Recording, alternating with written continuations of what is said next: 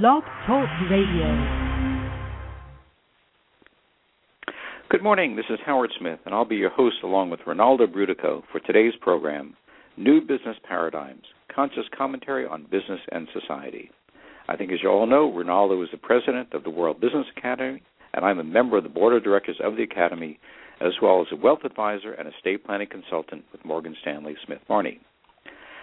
First, I want to comment that our viewer and readership has increased since last year, up tenfold. That's 1,000% increase. And we'd like to thank you and all of our viewers and listeners for sharing this with their friends and passing the word along.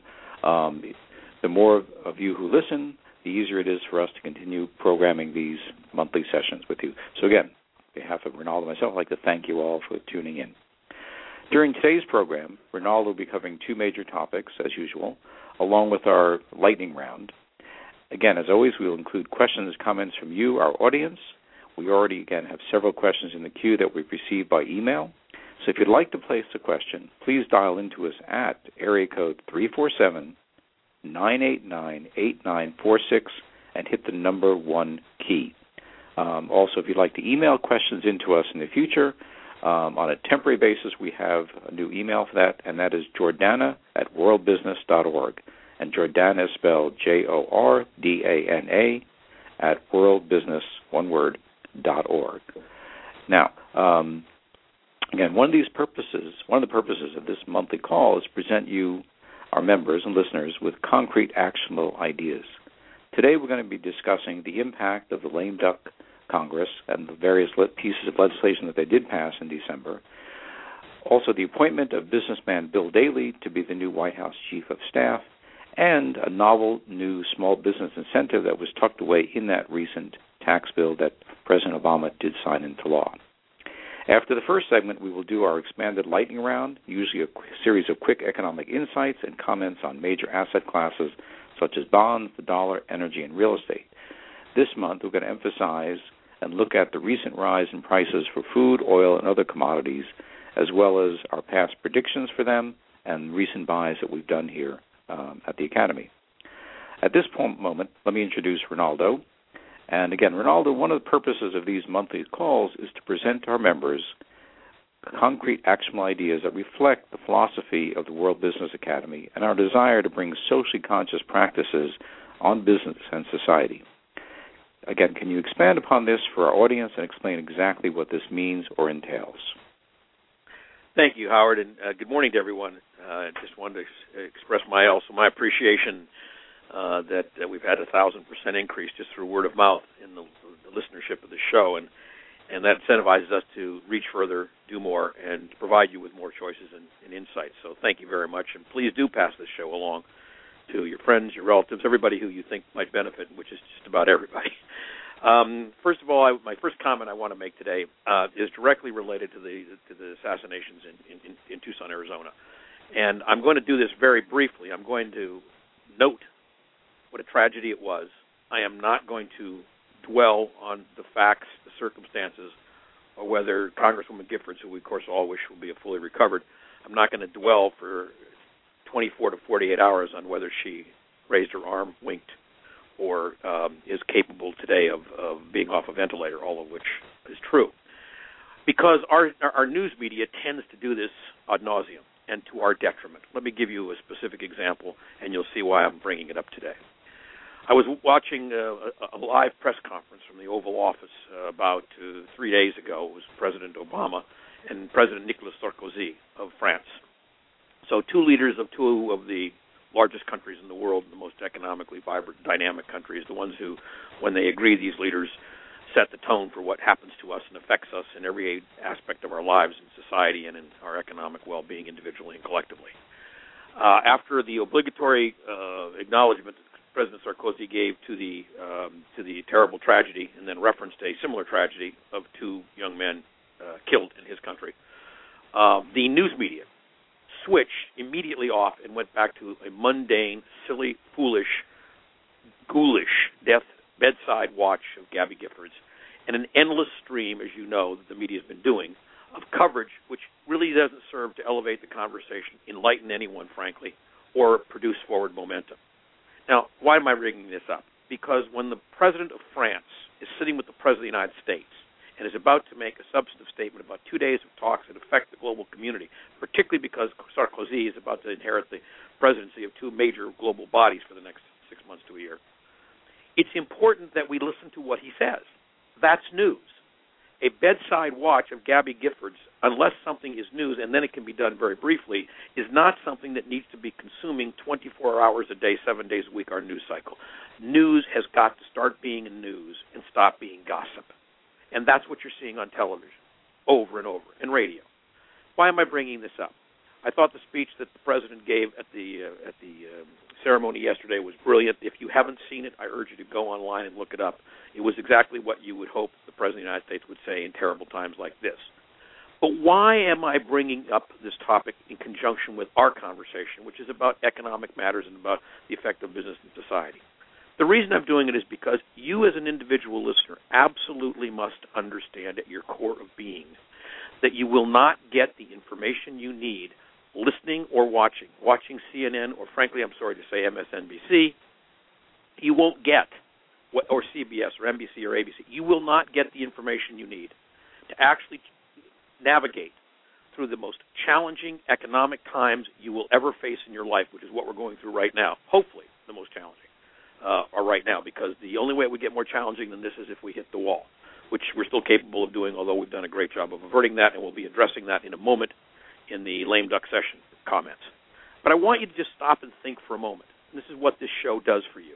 I'm trying to help you, Howard's helping me help you, give you context within which to understand information that is vital to your well-being, that of your family, your friends, and your society.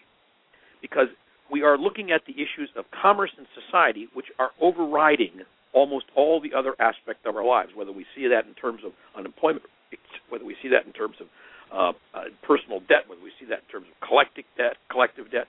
We as a society, and I mean particularly the United States of America, absolutely must start thinking about things that matter and stop wasting so much of our productive time listening to gossip. I heard someone say yesterday in a very interesting call with a lot of very bright people that were on the phone globally in a group I belong to called the Evolutionary Leaders, and I heard this comment made, which was, it's really time for for us to stop and look at how dysfunctional our society has become.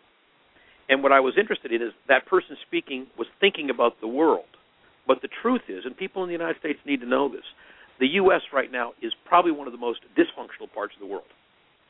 It's not that they're doing so bad in many other places, by the way.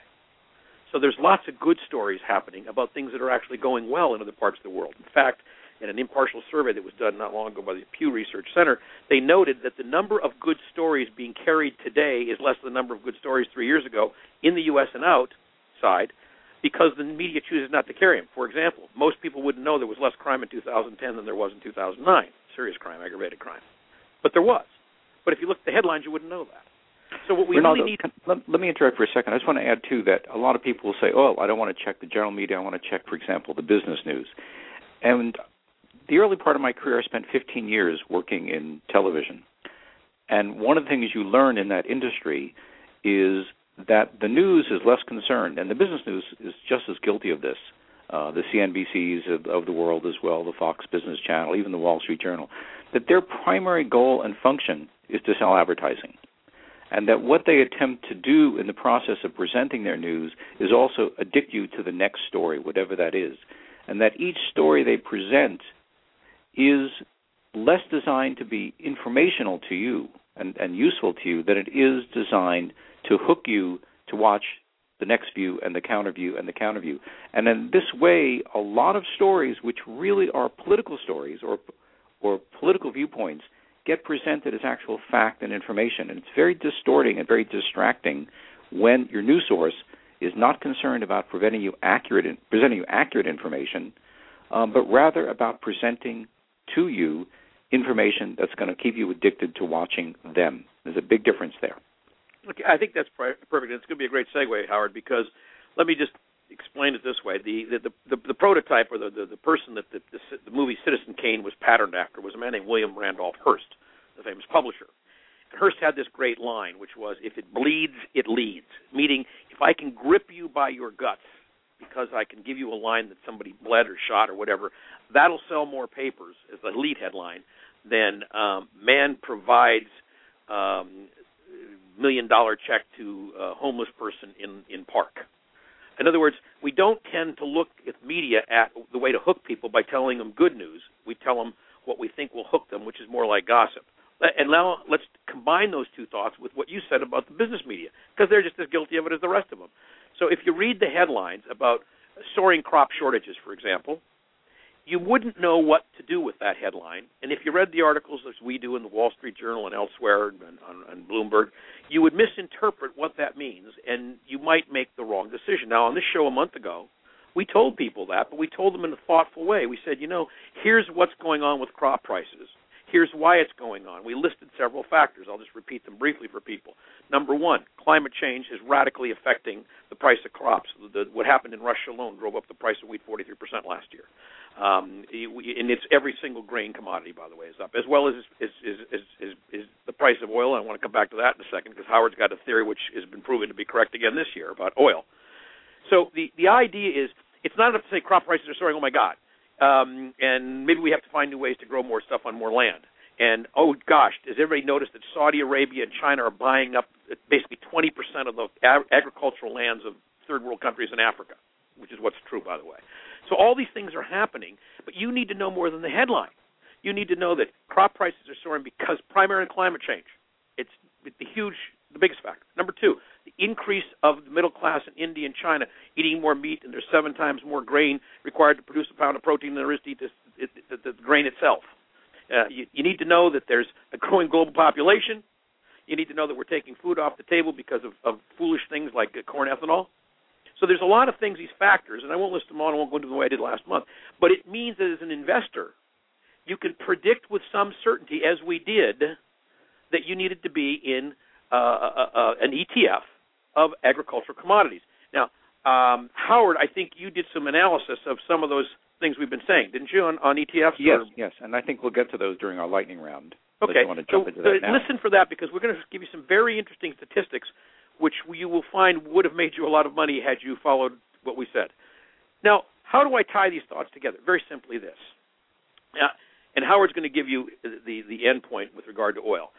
If you're going to listen to the news, great. If you're going to read something, great. But what I'm asking our listeners to do is I would like you to become the new class of critical thinkers.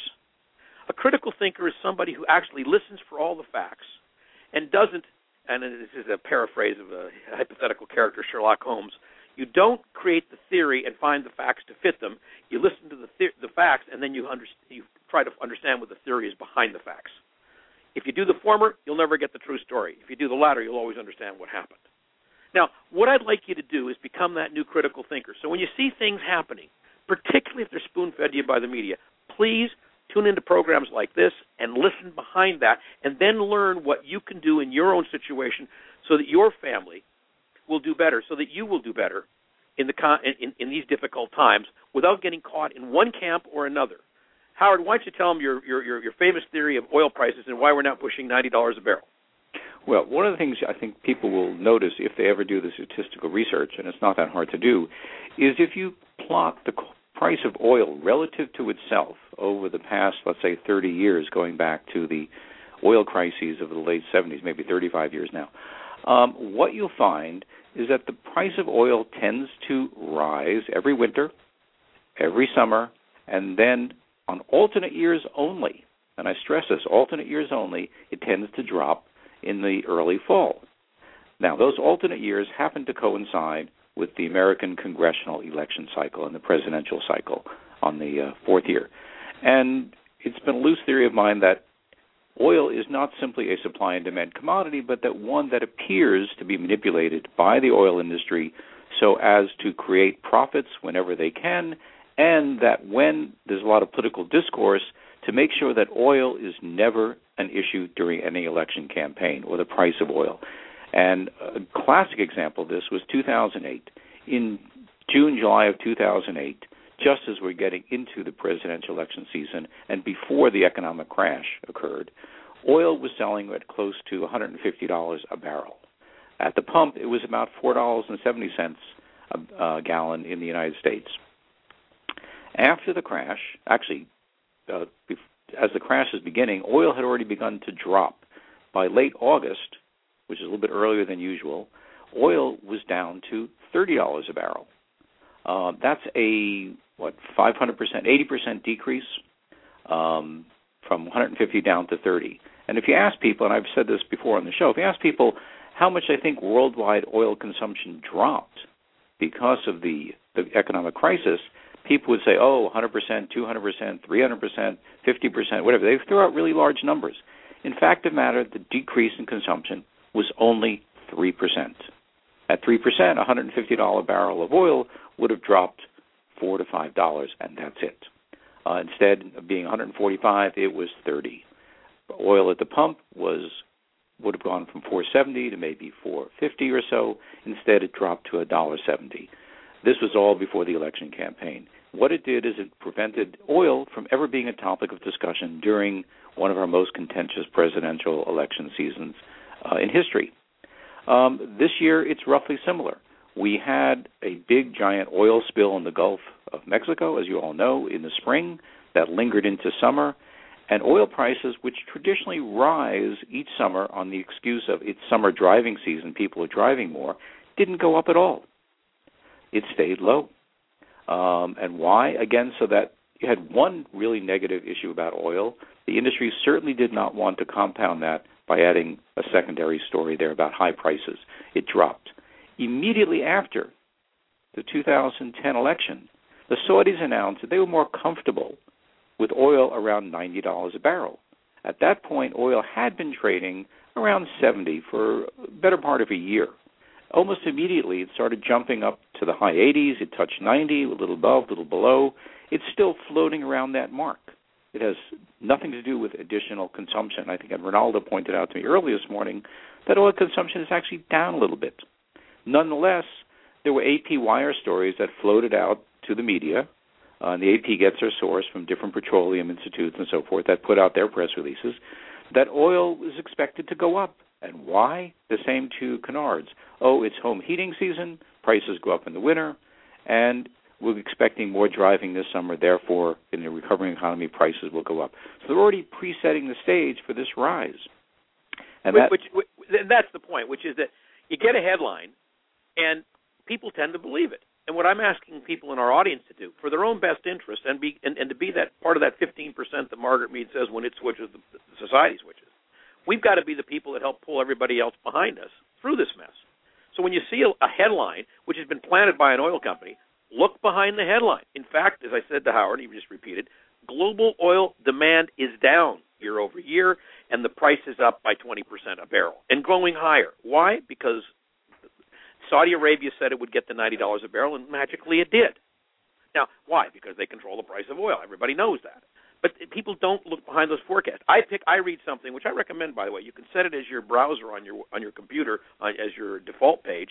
I have the Financial Times of London. There's a U.S. edition. I find it's a far superior newspaper to the Wall Street Journal, which I read religiously for the first 45 years of my professional, first 40 years of my professional career. I just want to say about the Wall Street Journal, a very interesting major comment on a major issue of municipal bonds, which we might touch on later. A short while ago, the Wall Street Journal came out with a front page headline that because of a flooding of the market of these Build America bonds, which are partially supported by the federal government, that there was going to be a surplus of muni bonds, and it sent shockwaves through the whole muni bond industry. The story was completely wrong. The Build America bonds that states like California were issuing were not in addition to the normal regular run of creating bond issues, but were in place of. Therefore, the supply was not being inflated, but yet the markets all jumped on that news, and it sent ripples through the market. So one of the things I want to stress here, too, is not only do you have to be able to read between the lines, you also have to read the headlines as they are, because that information, whether right or wrong, does create reactions in the market that you need to be conscious of, right. as well as I'm sorry, you finished? I'm sorry. No, I'm done. Go ahead. Yeah. So let me read to you the lead headline in the Financial Times of London. The lead headline. Now listen to these words carefully. Forecasts deepen fears of food crisis. Now that's intended to panic you. Whoever wrote that wasn't being very thoughtful. What you heard on this show a month ago was thoughtful. was analytical. It had information. It had facts behind it. It wasn't my opinion. I wasn't trying to fan your flames. I was telling you what I was doing to invest for myself and my family, which was working out quite well. Now, these headlines, forecast deepened fears of food crisis, makes the investment I made in ETFs and in food commodities all the more economically viable. I'm already up about 30-some% in a few months. So I'm making lots of money doing this. I'm happy that they are basically feeding into what I think is important. But at the end of the day, those headlines are inherently misleading. Now, they may be right, even a stop clock is right twice a day. They may be right in the sense that there is a food crisis. There is. But telling you this, that creating this panic effect, is not helpful to you, because then you will make the investment or not for the wrong reason, and you won't know when to buy, you won't know when to sell. And therefore you'll get caught, which is what they want, like a bunch of lemmings. And what Wall Street wants you to do is they want you to follow them when they're going up so they can sell before you get there, and they want to, so they can buy before you get there and sell it to you at a profit, and they want you to follow when it's going down so they can sell it to you for more than they paid for it. It's a manipulation. Wall Street is the largest casino in the world, and the only difference is you have better odds in Las Vegas than you do have in Wall Street. And this show not only equalizes the odds, what we're going to do, and we do every month, is we tell you how to beat them at their own game. And that's what's critical. And that's why I call it the skill of critical thinking. So let's segue. Let's segue into what happened with the lame duck session. The lame duck session created an enormous change of the status of the U.S. economy, and therefore the global economy. Right. Why? Rinaldo, before you jump in, let me just remind our listeners that if they'd like to place a question, to please call us at area code 347-989-8946 and hit the number 1 key. I will see that you have on my screen a raised hand, wanting to ask a question, and I will cue you in at the appropriate time. Okay, Rinaldo, let's go back to the question then. So we're going to segue into what happened in the lame duck session. So what happened was an amazing, no one, myself included, could have or did predict what would have happened. One assumed everyone did the lame duck session would be at complete loggerheads as we thought it would be, and we were wrong. I must take my hat off to the political skills of the president. I think it's stunning what he did. What he did, and I know it's not proper with liberals, but I want people to hear this. What he did was he took a hit really fast on the tax bill because he calculated quickly that of the potentially $900 billion in tax for benefits, about $160 billion was foolish, meaning there was no reason to give a tax break to continue the Bush tax cut for the upper 2%. It won't help the economy. It just drives us further into the deficit column. It's absolutely crazy to do that. And you've heard me say on this show, you've heard Paul Krugman say it many times in the New York Times, you've heard Joseph Stiglitz say it in his books and articles. Right now what we need to do is we need to focus on things that stimulate the economy, and raising taxes, as Ronald Reagan did, which is what generated the great Reagan years of the economics. The great Clinton years happened after he raised taxes. You can't have a budget that's as badly out of whack as ours. Does that mean we can't cut expenses? Absolutely can and must. I think you've heard people who've heard me for years rail against the agricultural subsidies in this country. People have heard me rail against the subsidies for big oil, which are astronomical.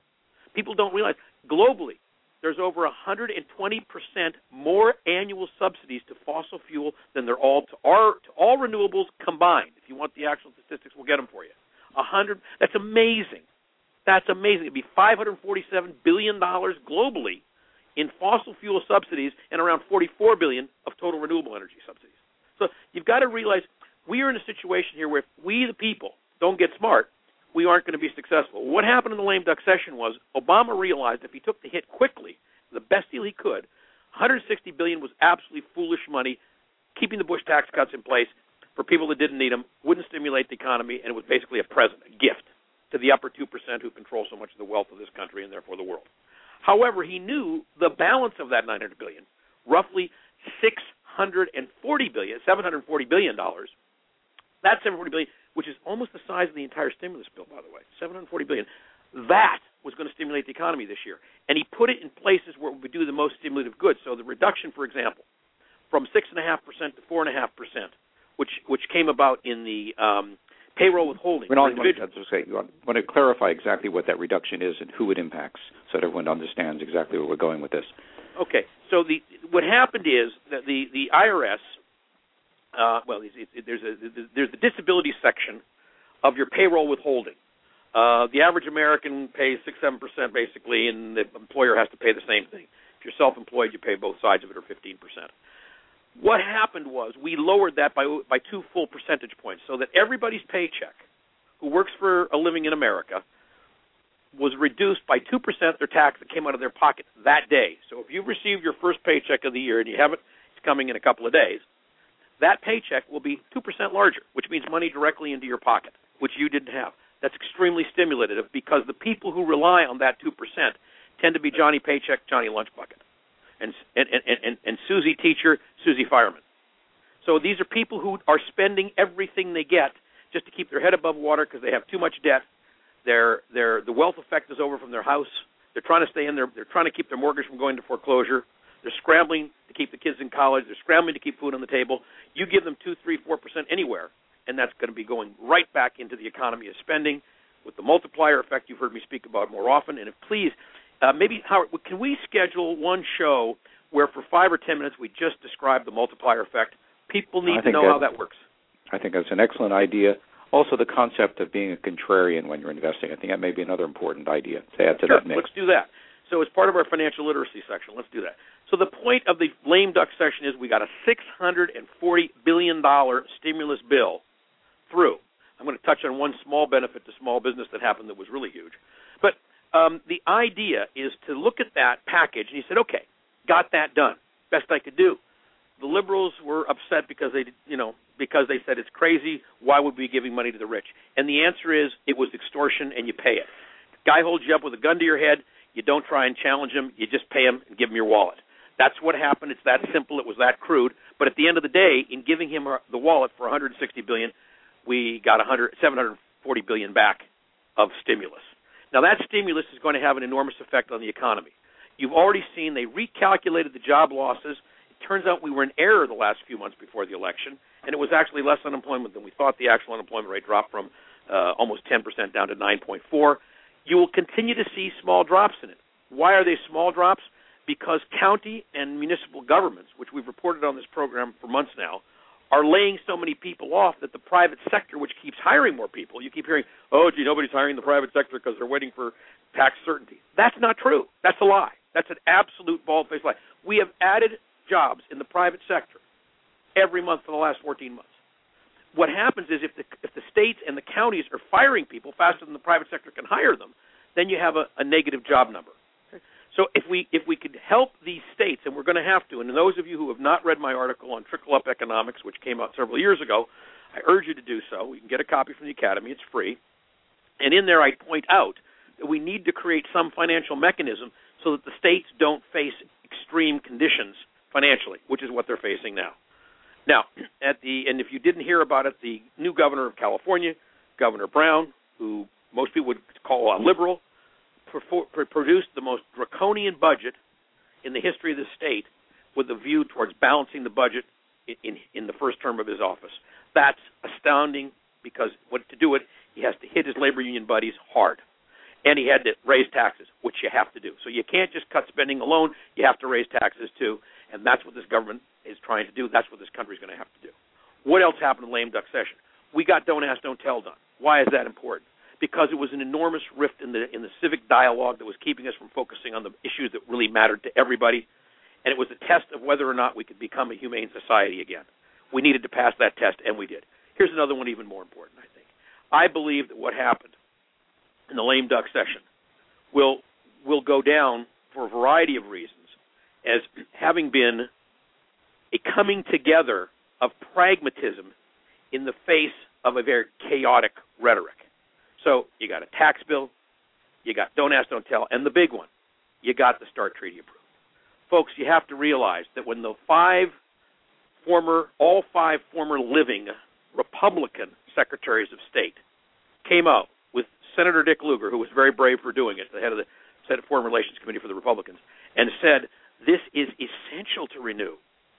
Without this, we currently have no monitoring of Russian nuclear sites. Without this, we have a free-for-all with nuclear missiles and a nuclear flow of nuclear trade, meaning the underlying enriched uranium, that goes global at a time when we're trying to put the genie back in the bottle with global terrorism. So that we got all that done because Obama realized if he took the hit fast on taxes, he couldn't improve it much more.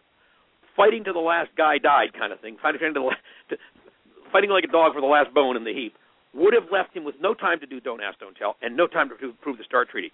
His judgment was absolutely correct. Now let's go to the next thing that's on our list. And before we do that, Rinaldo, let me throw in one question for you here that's come up. Is the effect of this stimulus from the lame duck session, along with the prior things that have been put into place, whether it's QE2, the stimulus bill itself, so on, is that going to be enough to get us out of this recession? Whatever you're calling it technically, is it enough to get the economy moving in the right direction again? First of all, the recession ended quite a while ago, Howard. So I'm talking about the formal term, but I'm talking about the impact and the way that most people feel about this economy on a personal level. I think the way people perceive it is by looking at the unemployment rate, not by looking at economic activity. So let me answer it in both contexts. Number one, what I would have assumed would have been about a 2.2, 2.3% growth in economic activity this year. I'm now assuming it's going to be north of 3%. It'll be over 3%. So we're going to pick up lots of economic growth. When you raise almost a point or more the U.S. GDP, you're talking about a big number. You're talking many billions. Number two, when you look at it in terms of unemployment, the 9.4%, I think has a shot, depending on what happens at the state level, of getting down to 9% or less. It certainly should hit 9 by the end of the year, and I believe it's possible by the end of the year it could be below 9, 8.9 or whatever. Now, that's completely a function of, not completely, but heavily determined by what happens in the states. You have 17 more states that now have Republican governors, and they're all talking about slashing payrolls, and so you're going to have a lot more people getting let go.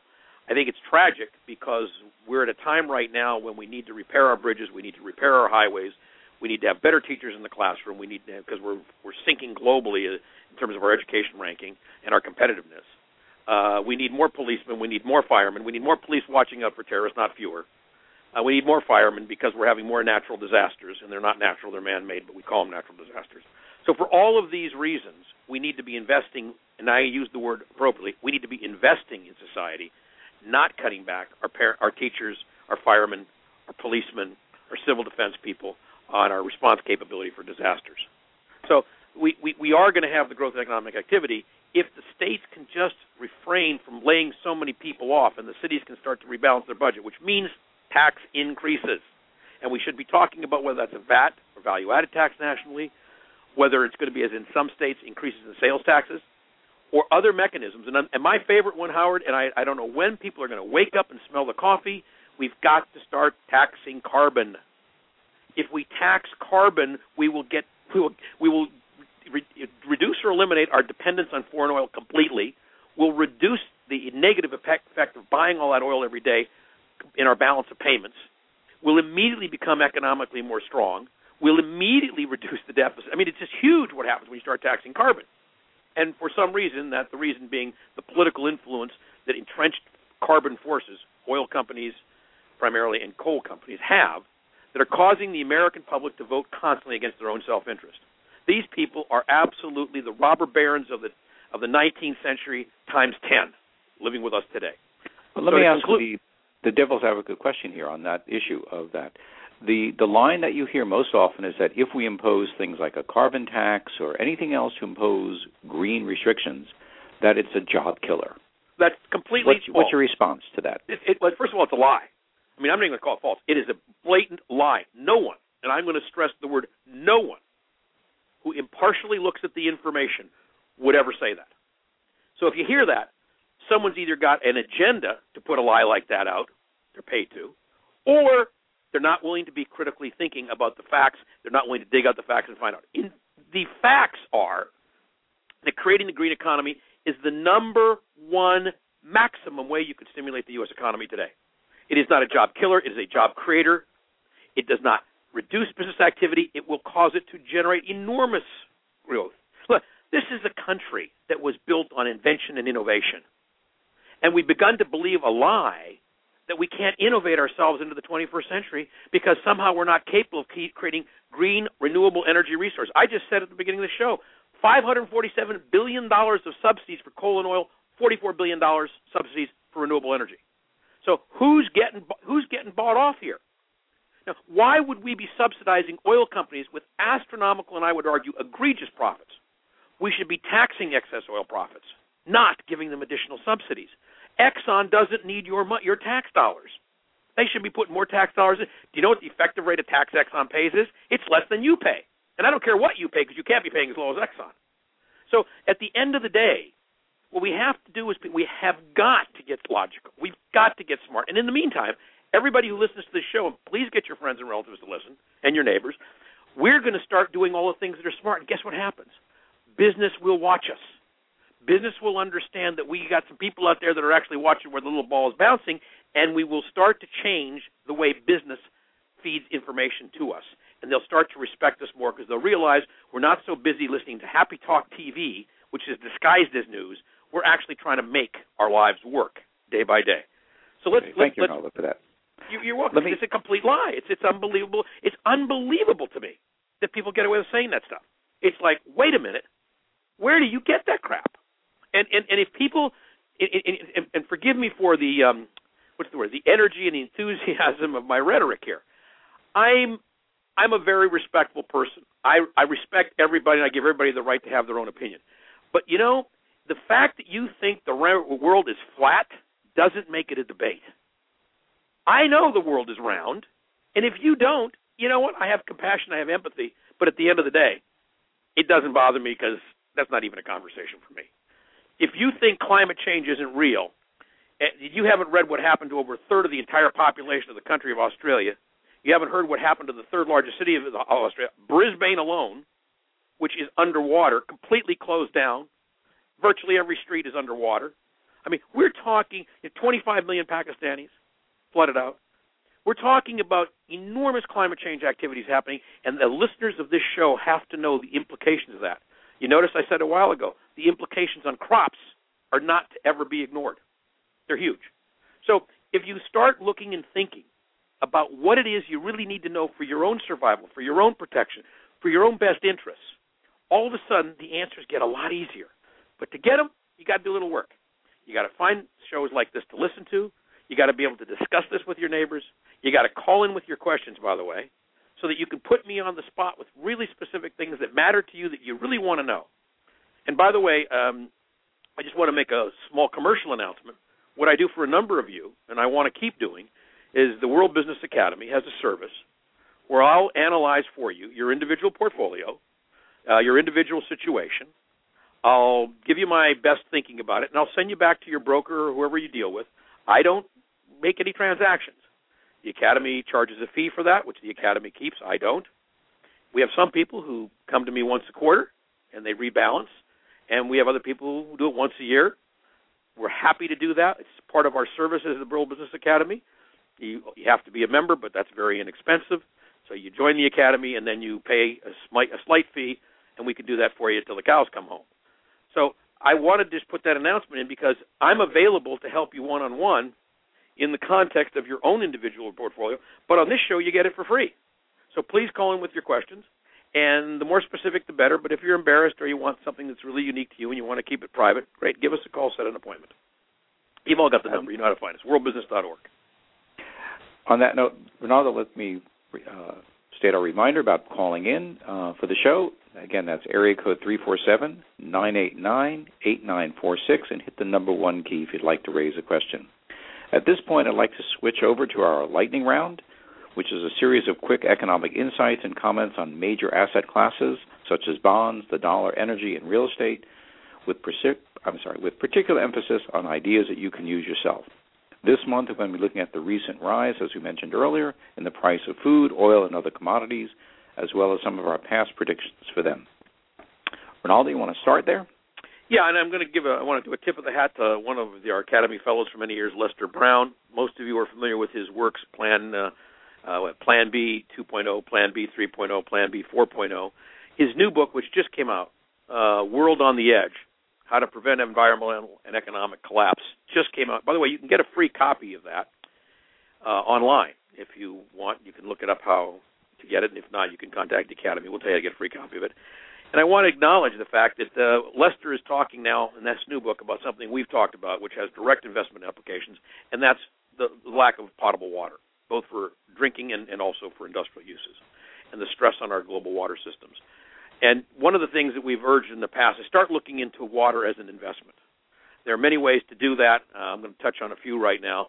But one of the ways I increasingly like is desalination. It's going to become mandatory. It's not whether we want to do it or not. People say, oh, well, they won't really get that big because it requires so much energy. Two things to observe. First of all, folks, number one, not all systems do. In other words, the efficiency of desalination has dramatically increased over the last 3-4 years. And because more and more countries and people are buying it, those plants are getting more efficient. Number two, you can see this. There is a way to do this with renewable energy. There's a way to run desalination plants using windmills, geothermal, and other 100% green renewable energy sources. More about that later. But for right now, I would target you on desalination. Those companies that have the advanced equipment, those companies are the most energy efficient, those companies that are established in that field will continue to grow and prosper. They tend to be international in scope. That's an area, a sector I really like. Another sector I like is municipal bonds by people like, for example, Los Angeles Department of Water and Power that are what are called revenue bonds as opposed to general obligation bonds. You've heard me talk about this before.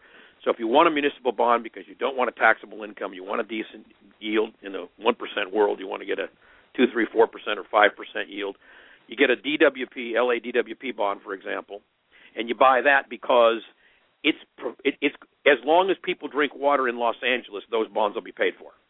We can assume in your lifetime, whatever age you are as a listener, people will be wanting to drink water in Los Angeles.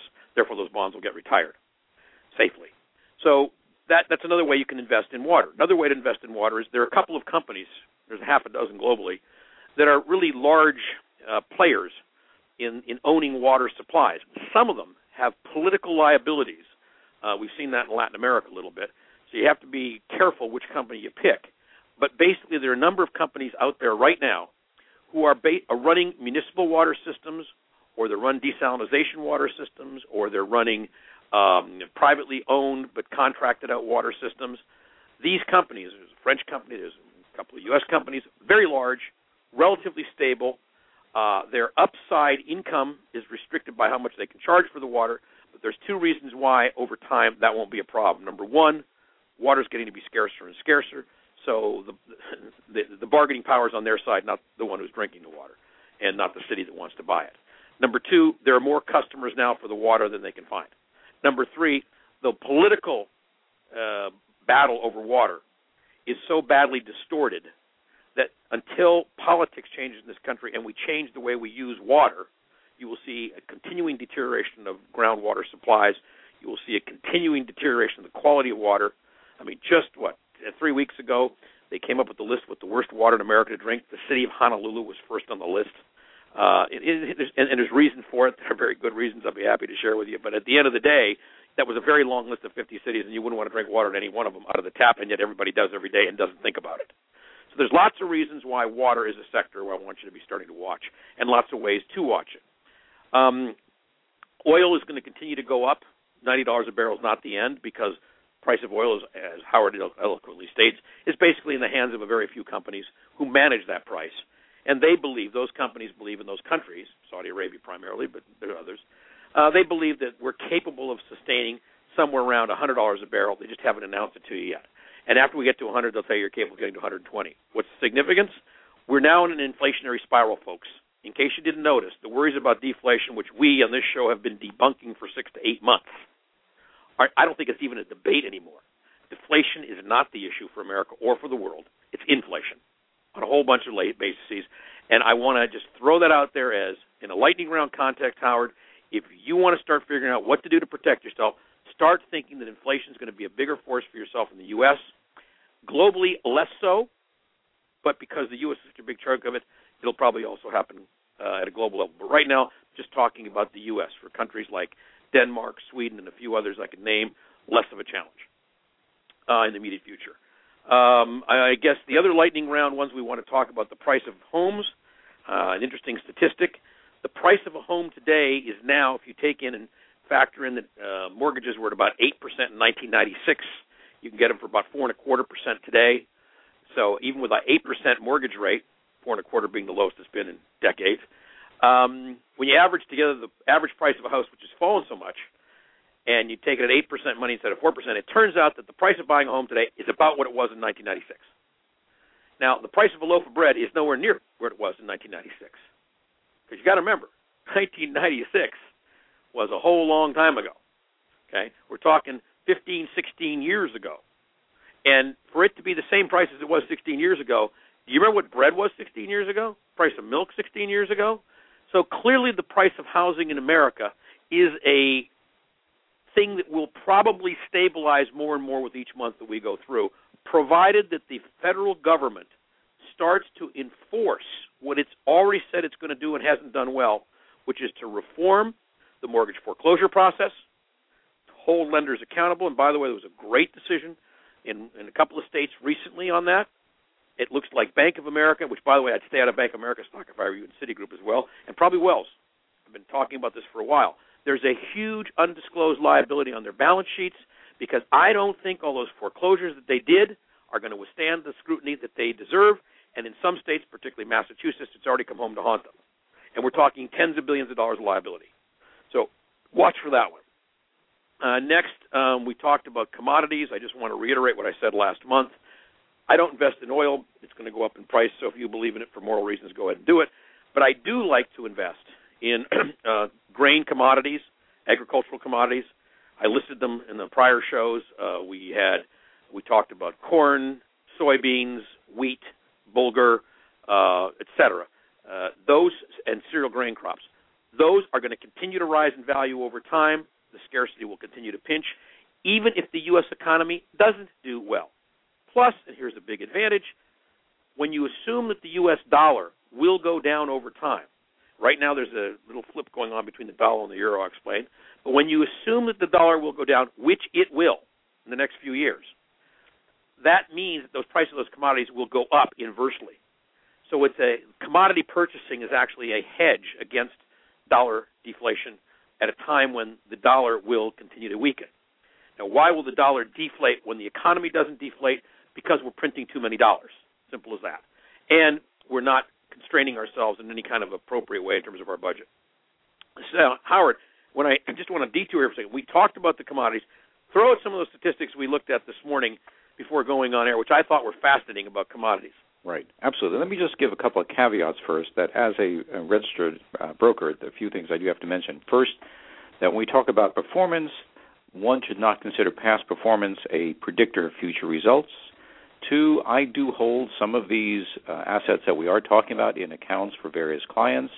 That is neither a recommendation to buy or to sell these, and you must know that in this show I am not making any specific recommendations to you as an individual to buy or sell any of these items. That being said, I'm going to take a look, for example, at some of these exchange-traded funds, these index options that track the price of agricultural products, commodities products, and to a certain extent oil. And as an example, there's one that's known as a DBA, that's its trade symbol, which is a measure of agricultural prices. To give you a notion, the Academy recommended buying ag prices, which this index tracks, in 2009. And at that time, the price averaged around $26.15 a share. Now that's up to $32 a share. That's a 22% increase in about a year and a half time. But Howard, I just want to focus people. And that 22% increase, folks, happened when the rest of the economy was going to hell in a handbasket. Remember? Exactly. Collapsing. Exactly. So at a time when the rest of the economy collapsed, we were getting 22% return. And these indexes, by the way, are not based on American prices. They're international. So you're getting a worldwide perspective on these things. Which you need to be, because grains are an international commodity, Howard. Exactly. Very right. Now, there's a similar index for commodities in general, which is essentially minerals, mining goods, so forth, raw materials, as well as energy, and that's known as the DBC. That was trading back in 2008 at around 23.15. We recommended buying it when it dipped in 2009 to about 22. It's now at 27.50 approximately, and that's, again, approximately a 25% increase in value over that same time, at the same time that the U.S. economy was stagnating. No, I just want to go back. Investments were collapsing. 2009, right. It was 10. But I want to go back and mention something, too. Before the crash, the Ag Index, which is now at $32, was actually trading at $37.75. So these things do have a cyclical nature themselves of going up and down, and any buyer of these needs to be aware of the full ramifications and pictures of what these things can do. The commodities index was $36.25. Before you get there, Howard, I'm going to let you finish. I just want to underscore that for folks. So when I said at the beginning of the show, it's about critical thinking, about getting the information. Because of the cyclicality of commodities, when you go talk to your broker, remember, I'm not a broker. I don't make any money doing this. I don't make recommendations so that somebody can buy or sell things through me. That's not what we're doing here. Neither is Howard. This is general information. If you go to your broker dealer and he says, "Oh, commodities go up, they go down," blah, blah, blah, blah. It's just like you got to pick it. It's like it's for sophisticated investors. That's not true. Commodities and everything else goes in cycles, but the question is the cycle rising or the cycle falling, and when to jump into the cycle, when to jump out of the cycle. That's critical thinking. That's getting the information you need. So what Howard's doing is he's pinning for you when we made recommendations, which we don't try to pick it at the very bottom of the cycle. We don't try to pick it at the top of the cycle. A very wise man once told me, bulls make money, bears make money, pigs get slaughtered. We're not greedy, but we're trying to understand what fundamentals change these numbers so that we can pass it on to you and benefit. Now, Howard's got one more. Before he gives you that one, I just want to tell you the DBC, which you just talked about, does include metals. And in the last show I explained to you, I can make an argument in declining economic activity that metals won't do as well. And I specifically picked the example of copper last month, I believe. Now that the U.S. economy is going to get an extra spurt of growth because of the year-end lame duck session and what Obama did, it looks to me like the minerals would continue to go up from the date that was known, and that's what's happened. So from the show we did last month where I said be careful because copper could be a little weak because it's a domestic industrial product that China uses a lot. We do too. Others do. Now it looks like minerals will go up, but I think a safer bet that you know for sure you can go to sleep every night on is the grains themselves. So if you want the grains, you'll probably get less of an upward tick than you would if you bought grains, metals, and oil, but you'll do better over the long term, I think, and you'll sleep safer at night with the grains. That said, go ahead and give them the DBO. Right. Let me go review those numbers again, just to be clear. The commodities index, the DBC, was 36.25 before the crash in the spring of 2008, just 2.5 years ago. It fell as low as 23.15. Because of the metals issue. Actually, I'm sorry, it fell by November of that same year. So that was a huge drop in a relatively short period of time from the spring to the fall. And then it fell a little bit further. In 2009, it was only 22 a share, and now it's up 27.50, which from the time that we recommended buying it around 22, it's a 25% increase in the value of that area. Let me jump to oil just a little bit. And again, as a punctuation mark when we talked about earlier, before the crash, the DBO, the oil index, was trading around 55. It fell to 20, which is almost a two-thirds drop. And now it's back up at 28%, which is a 40% increase from that low. So these things, again, very volatile.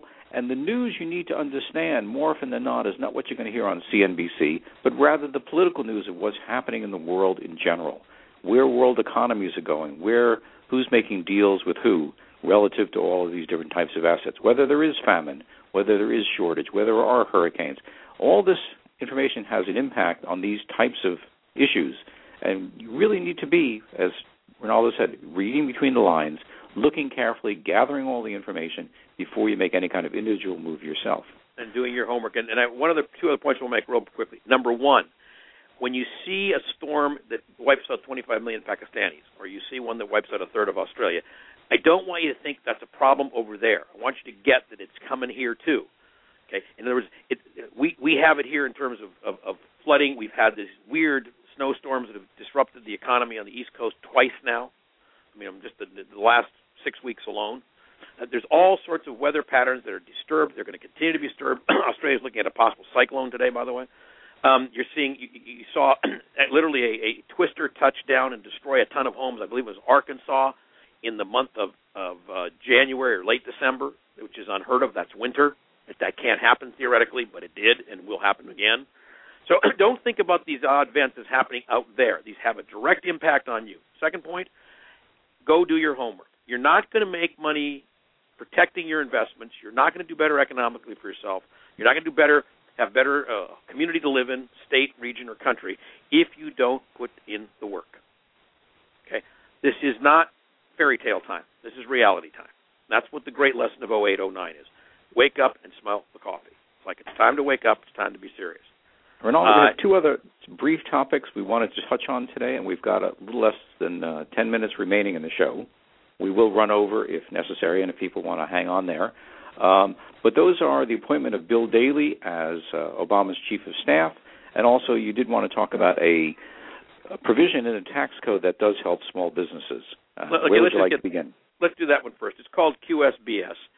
And what it is, it's a qualified small business stock. Qualified small business stock. The short version, and folks, you need to talk to your own investment advisor or tax accountant or tax attorney.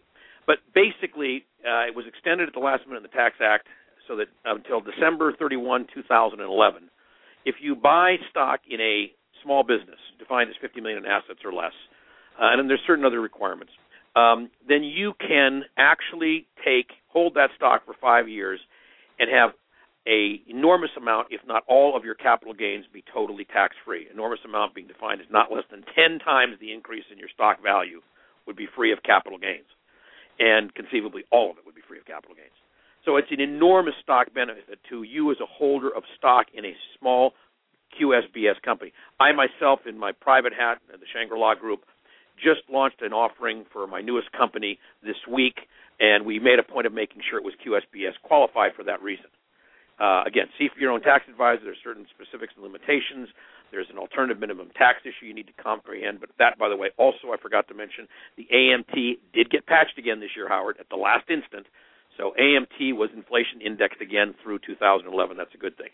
So if you're looking at a stock to buy in a small business, you couldn't have a better time because now you can do it with no capital gains tax if people want more information on that.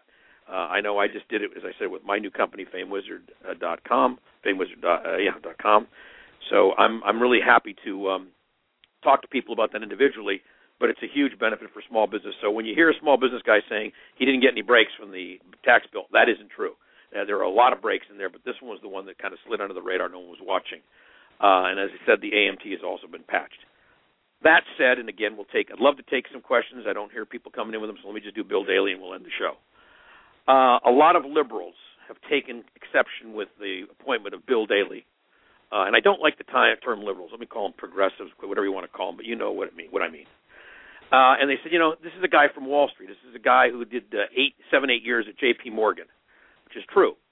This is a guy who grew up as the son of the Chicago Scion and political leader Richard Daley of Chicago, and his brother has been the mayor and still is until recently. All true. He was also the Commerce Secretary under Clinton. He's also had a distinguished record in both business and politics. Why am I excited about Bill Daley being put in as Chief of Staff? Because I think that the White House desperately needed someone like Bill with his ability. I also think Bill's enough of a guy in terms of his background that when he's working for the president, he will be working for the president, not undermining the president. I think he will restore the credibility of this administration on Wall Street. What do I mean by that? What the administration is doing is actually good in the long term for Wall Street. It's sort of like they don't like it that they got castor oil from this administration, but in the end, it's going to cure them. Now, if you ever remember when you were kids, and I do, because I had castor oil when I was a kid, didn't particularly like tasting it, but it did the job. We had these remedies as children that weren't what we wanted. We didn't want to go to the doctor and get a shot, but it actually took care of us not getting sick or curing an illness we had in the case of antibiotics. So there's sometimes you have to do things that don't taste good or feel good at the moment, but it's for your own best interest.